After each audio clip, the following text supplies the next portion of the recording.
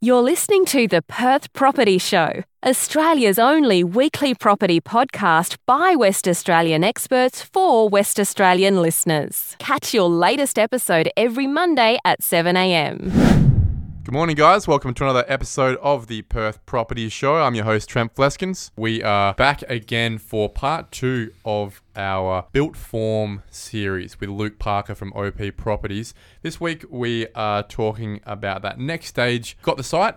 We've done enough due diligence, we've locked down the site, we've negotiated that site and it's ours, and now we're focusing much more on the design aspect, the town planning aspect, and the myriad of consultants necessary to get this thing into DA and then through DA and out the other side, ready to move on to sales, marketing, construction, those sort of levels. So Luke Parker from OP, thank you very much for your time, mate. I appreciate you coming in again. Good morning, Trent. Great to be here. Mate, for me, this episode is much more expansive than I think most people will recognise. When we talk about a normal build, a normal development, this segment would be a lot smaller. You get your site, you possibly engage an architect or you go straight to a builder. They give you an idea of what can be built. They design it. It goes straight to the council for development application assessment. And it's a pretty hands-off process when it comes to legislating the experts do their thing.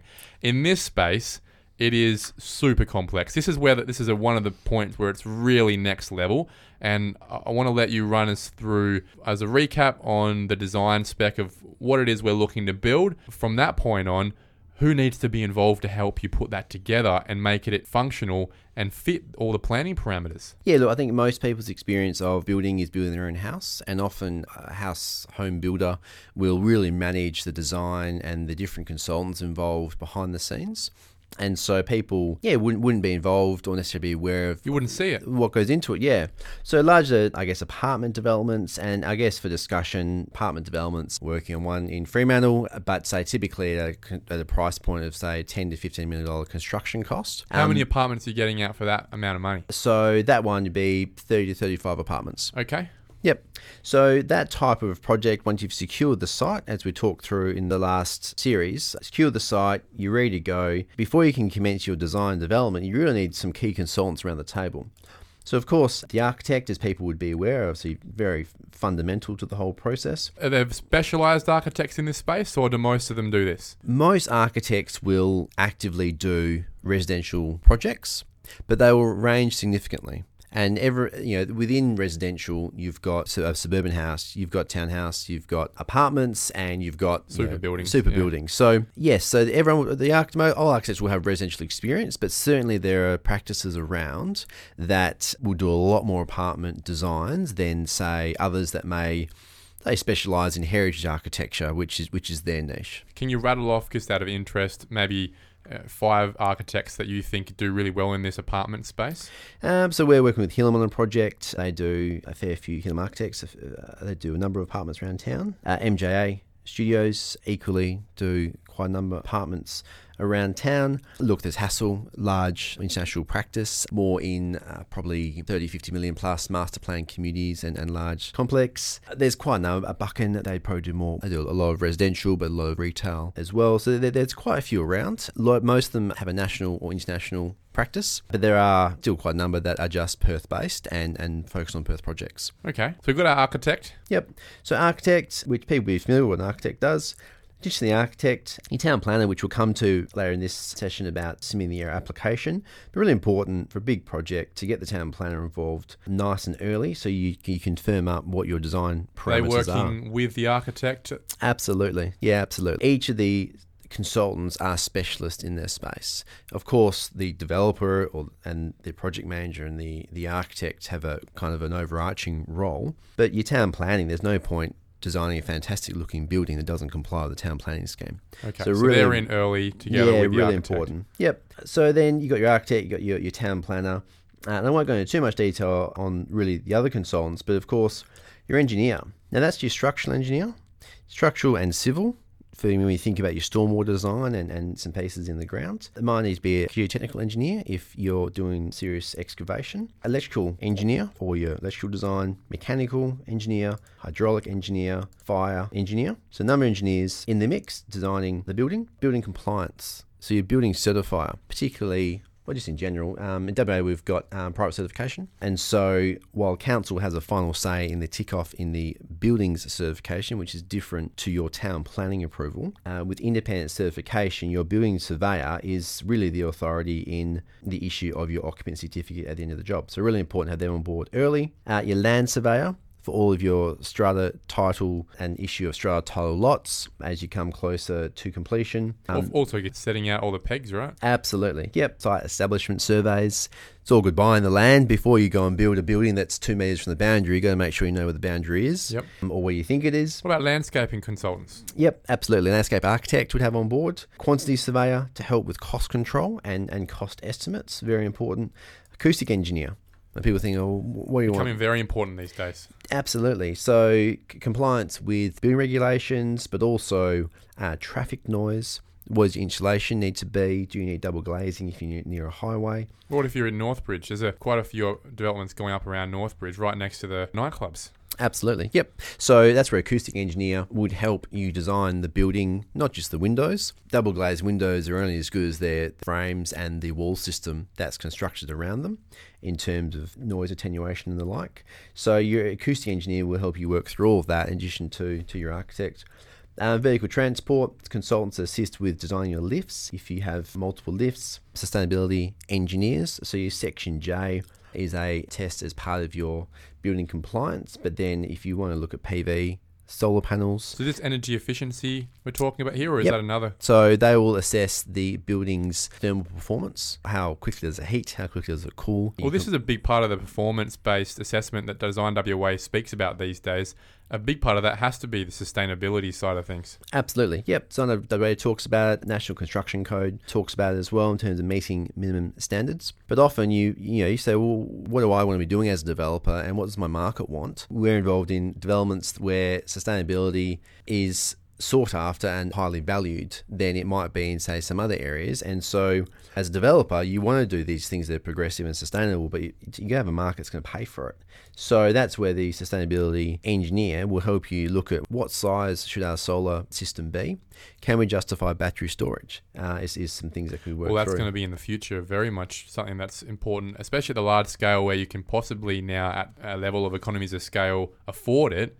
Battery storage in these big complexes could be a game changer. Absolutely. And we're seeing the efficiency of batteries and price of batteries rapidly decrease.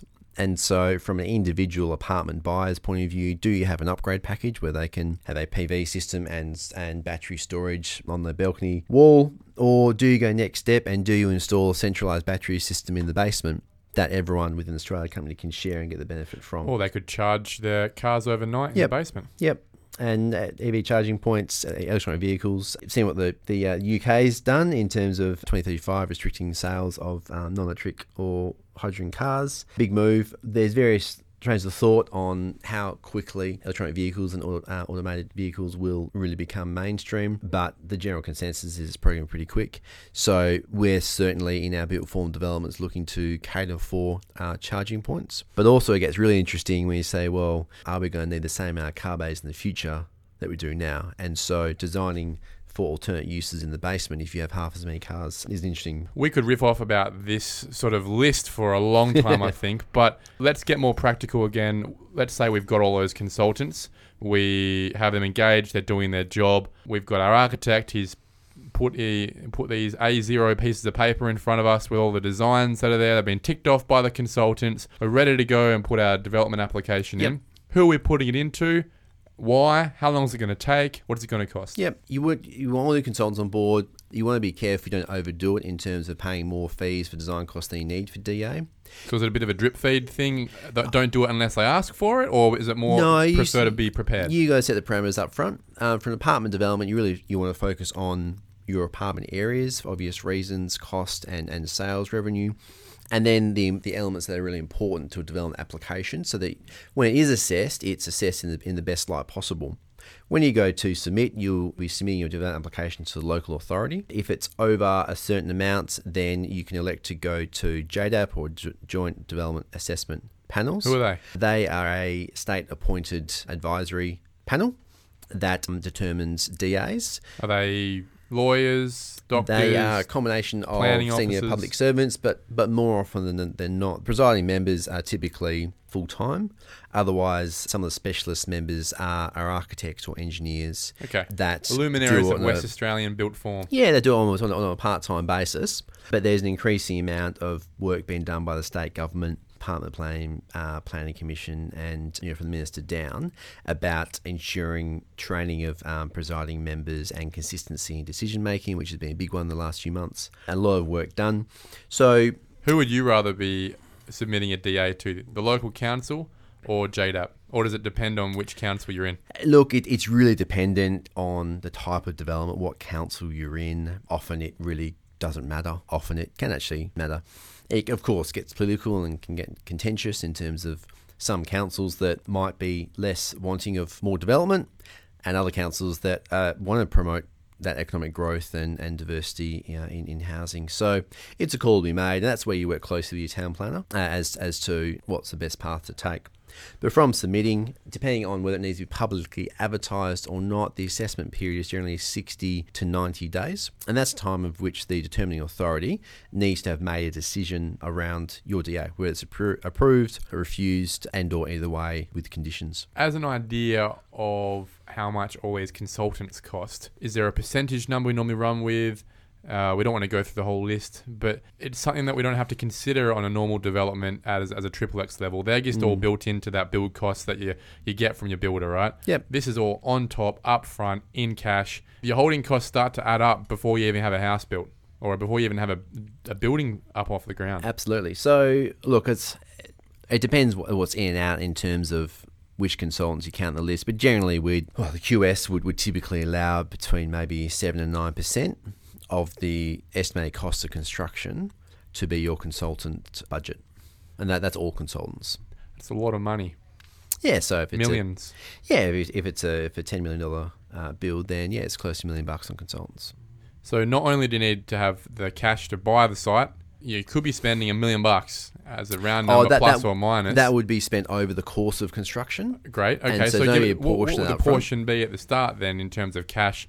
If we're listening to this as an understanding of, look, what do I need to be able to garner either myself or through a syndicate, a bunch of mates, my family, to get this just through DA? Yep.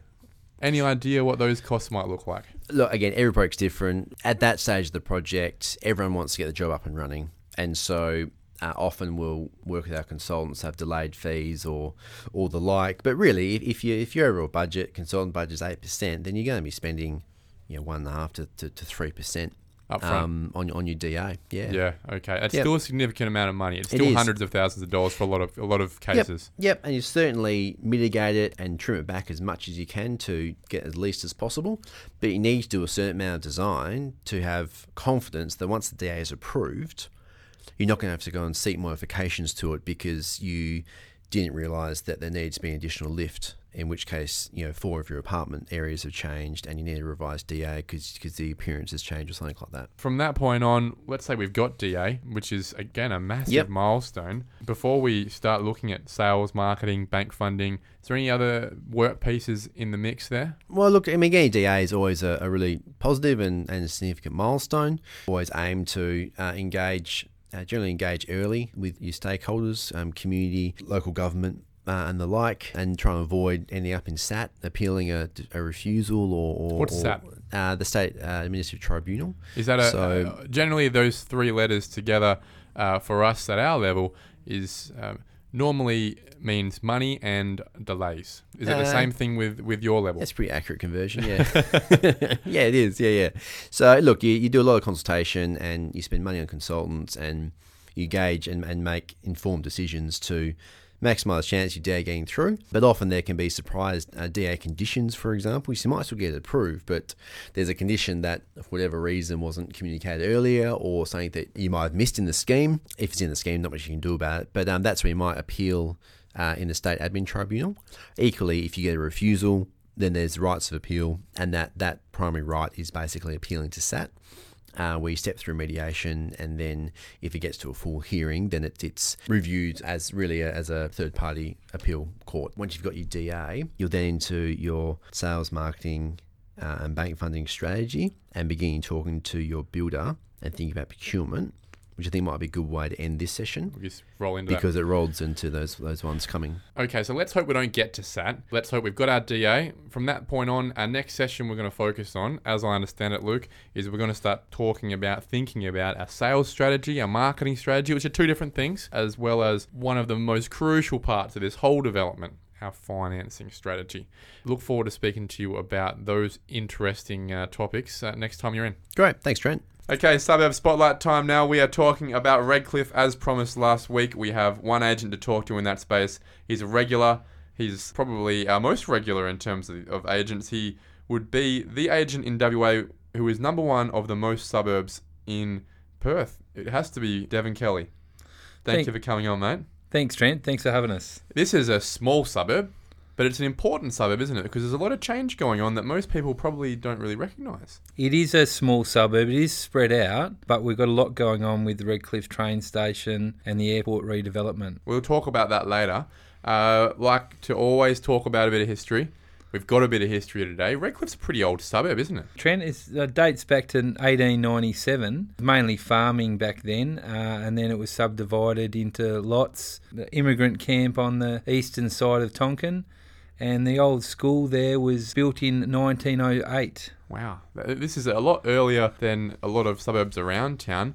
Is it just because of the access to the river? People started closer there and then moved back out to your Cloverdales and your Belmonts and your Cudales from that point? There certainly wouldn't have been Tonkin Highway back then. Well, it was Great Eastern, basically between the city and Midland. There was a lot of traffic. There was an old train line that used to run up to the Ascot Racecourse, and obviously we had the airport there as well. There's been a bit going on there over the years. Geez, you think about an old train line running down that part, you could do with it these days. You could. I sold one over in Ascot recently, and the train stop ended at the front of the home. And the old fellow that owned it used to say, Perth Cup, the train would be full of people and they'd all be arriving on his front door ready to go to the races. Wow. So, Redcliffe, what does it mean? There has to be something behind this. It's not someone's name, I hope. Well, I have found out, it may be true, it may not. The first settlers came up to Redcliffe and looked at the cliffs of Redcliffe from the river, and they were red with red clay. So they called it Redcliffe. Simple as that. Simple as that. When you compare Redcliffe to the other four suburbs that you're the top agent in the city of Belmont, where does it sit? What does it mean to people in the city of Belmont? How would you describe someone who's chosen to live in Redcliffe? What's their lifestyle like compared to someone in another suburb around town? Redcliffe offers a lot more space for your value for money. Generally, it always has been the cheaper end of town for the city of Belmont. Which is strange because it's so close to the networks and so close to the river. It's just getting that little bit further away from the city and closer to the airport, but it did encompass the bottom end of Ascot, where Garvey Park and that river section that stretches to the river. That was renamed Ascot, but when I first started selling real estate, that was known as Redcliffe. Does it suffer from any airport noise? Is that maybe why there might be some lower prices per square metre there compared to a Rivervale? The airport comes into it also. The drone of Tonkin Highway has got a lot to do with it down at the back of Ascot Gardens and Flemington Chase. It can get a little bit noisy, but the homes are built accordingly. Well, clearly historic homes as well. Oh, the historic homes on the eastern side, a lot of them were immigrants that hand-built the homes, and I've had the pleasure of selling quite a few of those homes, and there's a lot of history with Council each of these homes? Definitely. I'd like to see those approvals because, as you said, some of these hand-built, I'd be impressed with how long they've lasted. Most of the homes we have these days, you start changing them out after about 50 years, and these things are a lot older than that. Oh, the last one I sold down there at 90 Bulong, the deceased estate, the daughter who was selling it, gave me the big story about how they all sat around and built bricks on the weekend to build the home. And it was a fascinating story. And the father was the local furniture maker for the area. There you go. So there's clearly a lot of history still around, but we'll talk about it soon in, I guess, our development segment. There's a lot of change coming up as well with regards to what's been going on with the airport. Yeah, with the DA6 vision plan and with the DFOs, Costco, everyone's moving in. There's easy access into the airport now off the back of Stanton Road. Yep. And you really need to go down there and have a look if you haven't been down there. What's the demographic of people? Are they young? Are they old? Are they a mixture of everything? Are they buying as a first home? Look, generally they're first home buyers in that area. Like you can get a decent 4x2 double lock-up garage for $425. That's your stamp duty price still there, right? Yeah, they're still under the $430. I've just listed a 3-bedroom duplex half in the area at $265, and that's on 500 square metres of land. So you're getting pretty good value there. A lot of people staying in the suburb, or is it really that first stepping stone towards moving closer to the ocean along the river? It's an ageing area. Look, because it is so old, a lot of the old timers have moved out of the area or passed away. There is a large retirement village there now that's maybe catering for the older people, but generally it's investors. When the boom was on, they flocked to Redcliffe, and nowadays it's cheap living for first home buyers. I guess investors who are housing a lot of FIFO workers, right? Well, when the boom was on, Redcliffe was a great little spot for guys jumping straight off the plane. Price points, you've referenced a couple, but let's see how cheap it can get in Redcliffe and what that looks like. Well, your average apartment, unit, villa, you're looking at about $282,000. Are they new apartment developments? I haven't seen a lot go up. I mean, Rivervale, that's had some volume in that space, right? But has Redcliffe had the ability to do so? Redcliffe has sort of stopped a little bit in its tracks with the developers finishing up. There's still, some large sites there ready to go, but no one's really putting bricks on the ground today. But I'm talking about 3-bedroom villas, 30, 40 years old. You could probably even get a 3x2 double lock-up garage just over $300,000. Yeah, wow, that is affordable. It's not that far from the city and amenities. Well, they were close to 400 back in, say, 2015. Wow. You referenced that family home sitting in the early 400s? Yeah, I've got one at the moment, open this weekend, $385,000, 4x2, double lock-up garage on 500 squares. And how expensive does it get in Redcliffe? Oh, look, if you're looking for something top-notch, could be up as high as $550 for a big 4.2, 550 square metres with a pool. That's so low. And I understand why, because if you're going to spend more, you're going to go Lathlane, Carlisle, or Rivervale, right? I understand that. But isn't that fascinating that for $550,000, you're getting land, you're getting a big home, you're getting all that amenities, airport train station which is now going to be going into the city, right? River, Belmont Forum, straight onto Tonkin Highway. Clearly there's a big step up from there to get to, slightly further west. Well, the rule of thumb has always been around 100 to 150k between Redcliffe and Rivervale. So, that's a big jump to cross the border. Yeah, it seems like it, but you are crossing Hardy Road, Orong Road, and to get all the way across to Carlisle, Lathlane, a similar property, you'd be talking $850. Yeah. So you're talking nearly $300,000 within a 5k journey. Yeah. But people are willing to pay that extra money. Yeah, clearly. You've missed out on one price point, and we're going to segue with that price point in. The most expensive property in Redcliffe, it's not the 550. It's the development block in that DA6 area, isn't it? Yeah, the DA6 area, that's where the big money is at the moment. Give us a really layman's rundown on what the DA6 is, why it's being created, where it is, what's going to happen with it, and what people are paying. So that DA6 section is a vision plan with the council, and that is bordered by Tonkin Highway, Great Eastern, into the back end of the airport. So let's be clear. When we used to go to the domestic airport, was it Brearley Avenue? Brearley Avenue. Yep. That's all been blocked off these days. That's been closed, and that's been turned into parkland. There's a lot of houses that are there, right? Yeah, we just never go there because we just go straight to the airport. There still is a lot. There still is a lot of older homes there. They're all sitting on development sites, and look, they're averaging between $450 and $550 as just single residential sites with a vision zoning. So nothing is set in concrete till the train station is up and running, and then everybody's going to have a look at the infrastructure there. But at the moment, the potential there is up to 8-storey buildings, and you've got a big commercial centre that's going to be surrounding the new Redcliffe train station. So we're talking hotels for the airport, apartment living, I guess like a Tullamarine style development right next to the airport for that more transient life. It could be anything at this stage. I think there will be accommodation up to 8-storey. It comes down to 6-storey, 3-storey as you move away from the train station. But the developers, the smart developers, are really having a good look at it at the moment.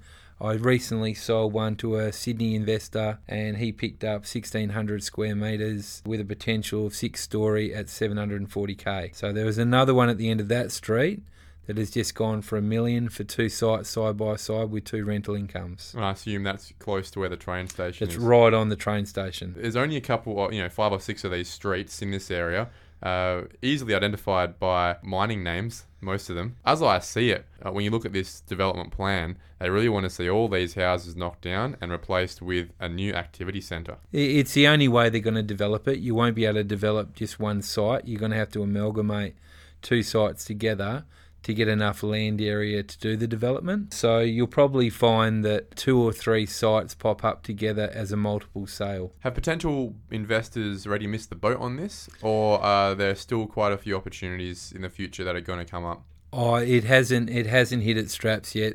Because it's a vision plan, nothing is set in concrete of what is going to be happening there. A lot of people are sitting on the fence, but now is the time to buy in those particular locations, because once the train is up and running, everyone will be all over that location. Even just as a passive investment hold, that bloke who's come over from Sydney and bought one house on 2 blocks, which has that capacity of a 6-storey development, a couple of hundred metres walk from the train station, he's going to be laughing. Well, he's buying it at a ridiculous price. The owner basically didn't want to wait, but it's the same as when the tunnel went through in Rivervale. There was a lot of hype building up to it. As soon as it went through, everyone was just jumping onto Rivervale. It's going to be the same in Redcliffe. Yeah, interesting. Well, everyone likes a fresh new idea, and this is a 100-year change, really. This has been this way for so long. To imagine a new town centre, a new activity centre around a brand new underground train station is going to be game-changing for the area. Yeah, I think a lot of people don't realise how modern the infrastructure will be there. When you have a look at the graphics of the videos that are out there at the moment on the train station, it's going to be incredible. So that's why they need all the accommodation close to it, because even the park and ride has got capacity for 500 cars.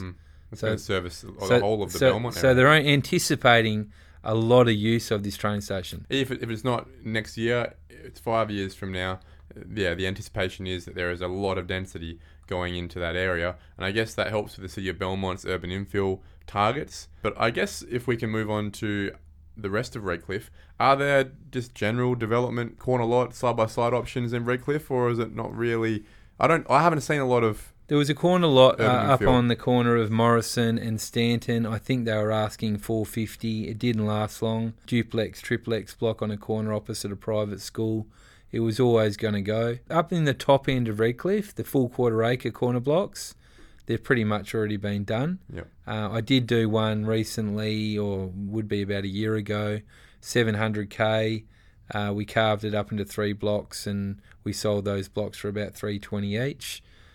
So that was about a $960 turn on a $700,000 purchase. So those sites, we're running out of those sites. I've been selling in that location for 25 years. So on the back end of that, I've seen them come and I've seen them go. Redcliffe is generally zoned not for small-scale development. It's mainly R20s, and the blocks aren't all quarter acres. Do you see a change to that zoning in the future to get a bit more gentrification in the area? I think they won't be looking at anything until this DA6 vision. That's their focus. Yeah, that's the focus. I've spoken to the planners at the council, and that is the focus, to clean up that location. If you go for a drive through that location, you'll appreciate that it is undeveloped. I would suggest all the people listening today who have any level of interest in this sort of development or this area, get onto the website. There's a specific website for this, isn't it? And look at the graphics of what the plan is, and it looks like a brand new suburb with serious high-rise opportunity. It's really something that will surprise most people. Yeah, just jump on the Belmont City website and go to planning and look up the DA6 vision plan. And any questions, just come back straight to us. Yep. Mate, last question, median house price question. If Devon Kelly had the median house price in his pocket, what would it be and what would he do with it? The median house price is $425. So if you can pick something up in that location for $450, you'd be definitely ringing the bell. I would say the closer you get to that train station, the more you will have to pay, and you could be up at around $600K. So the idea there being hold, buddy up with your neighbour next door and put it on the market at a point in time in the future as a package for a developer. That is basically it. Buy and hold. You wouldn't have to develop it yourself to make money. You could just get down there, buy it, hold it, and wait for the big boys to come in. Smart man. Low risk, high return. I like it. Devon Kelly, do you have a last 60-second update in the Belmont area for us? Belmont at the moment is just starting to bubble. I would definitely be having a good look at it. I've sold 66 in the last 7 months, and there's no sign of it stopping. So, yeah, if you want to get a good buy, come down to Belmont and see us. Thanks, Dev. Have a good one. Appreciate it. Thanks a lot, Trent.